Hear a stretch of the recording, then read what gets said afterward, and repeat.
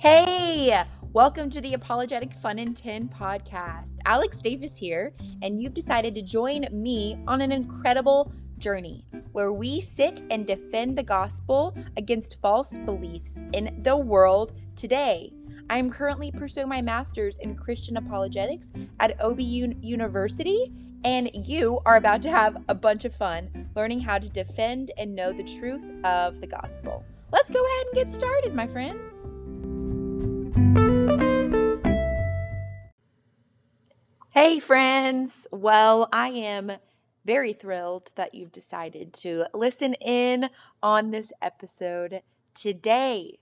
As you can see, this is a little bit different of an episode, but I felt a very good, large amount of urgency in my heart and soul to share a little bit of this topic with you guys. As you can see, the title, it is all about why is it important to avoid false teachings.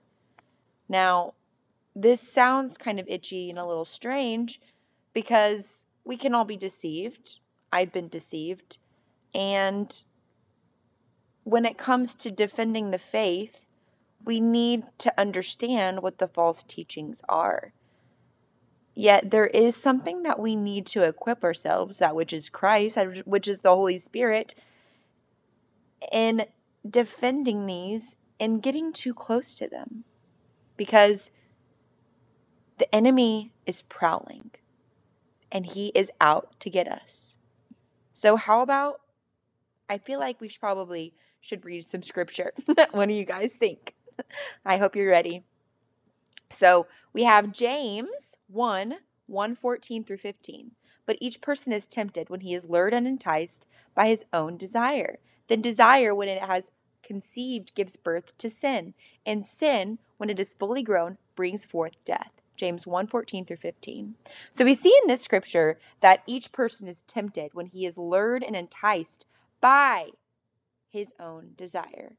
It's not someone else's fault, but it's our own desire. It's our flesh's innate desire for and to do and enact in sin, even if we have the Holy Spirit. It is then that this desire conceives birth to sin. Okay? So it's our flesh that desires to sin. We are tempted because our flesh wants to fall from God's will, his good, pleasing, and perfect will, which isn't to sin, but we're going to sin anyway. And that's where we need his grace. Okay. So Genesis 3:6. So when the woman saw that the tree was good for food, and that it was a delight to the eyes, and that the tree was to be desired to make one wise, she took of its fruit and ate. And she also gave some to her husband who was with her, and he ate. She saw that it was good for food. It was delightful to her eyes. The closer that she got to temptation, listening to the serpent speak of how she could be like God, and knowing good from evil, the better it sounded. The more appealing it seemed. The more mixed up and confused she got from actually what God had said in the first place. Furthermore, if we look at Colossians 3:5 through 6, put to death, therefore, what is earthly in you, sexual immorality, impurity, passion, evil desire, and covetousness, which is idolatry. On account of these, the wrath of God is coming.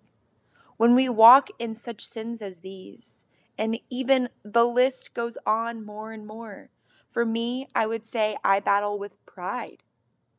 I battle with, honestly, belittling my own body and thinking that it's not perfect enough. I battle in idolatry with my relationship with food. I battle in desiring people to affirm me constantly. I want people to love me. Okay, maybe not affirm, that's the wrong one. I believe I want approval of man so much so at times that I want it more than God.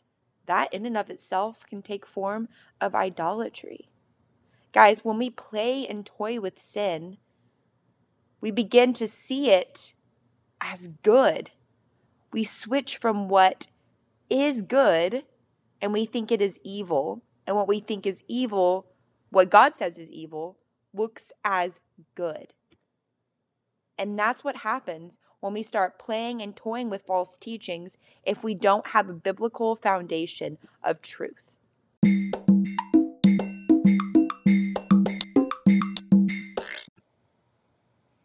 Okay, so this is what happens. I would love for you to listen in on this. I have a good little quote from Jackie Hill Perry, if you're familiar with her. Incredible author, speaker. She's currently going to seminary. I'm doing a Bible study on God, about God, from her. It's on the book of Jude. And I want to read a little bit of what she said. What's just been crazy, guys, is I've been praying and really honing in on this. And she just hit it home today, and I really had to share it with you. So, here we go. Unlike those who doubt, there was another group of people who were no longer vacillating between truth and falsehood. They had simply begun to believe the lies. There was no longer a wrestle with unbiblical ideas and living, only a gradual submission to sin and false doctrine, which they weren't in hell for just yet, but they were playing with fire. Their feet were too close to the flames, and for their safety, they needed to be snatched out. So she is talking here about the passage in Jude, where these people were playing with fire.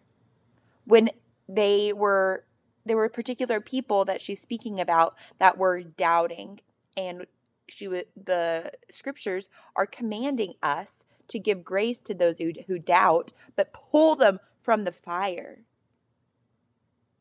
Pull them from the fire, because they were playing with fire and their feet were too close to the flames. There was no room for safety almost there, because they were toying and playing with an ignorant stance of pride. Furthermore, she goes on and says, there is nothing new under the sun. For that reason, today, until the return of Christ, there will be times when our friends, family, and church members will not be willing to endure sound doctrine. They will listen to the teachers, teaching what their hearts desire. I'll say that again. They'll listen to the churches and teachers what their hearts desire. And these teachers are everywhere. On social media, in the Christian living section of your bookstore, in our churches, and so forth. It's not hard to access these unbiblical messages. Do you hear how much I'm stumbling over my words today, guys? So ultimately, guys, snatching someone out of the fire takes intentionality, boldness, and biblical clarity and knowledge. And when we get so close without having the biblical foundation and knowing what scripture says, it can be dangerous. So why is it dangerous to toy with and play with fire? Because it can take hold of our flesh. Our flesh wants what is opposing to Christ. The Holy Spirit within us, He's got us. Can we lose salvation? No. Once we have salvation and we have the Holy Spirit, can we lose the Holy Spirit? No. But our lives will be no longer pointing to God, and they're pointing toward our enemy. So if we're following false doctrines, false beliefs, if we're falling into sin and idolatry, what do we do from here? Well, we make sure that we're planted in community. We make sure that we're daily getting into the Word of God, that we're in prayer, that we're asking the Holy Spirit to truly sanctify us, penetrate our hearts, delve into us so that we might be rid of self-conceit and pride.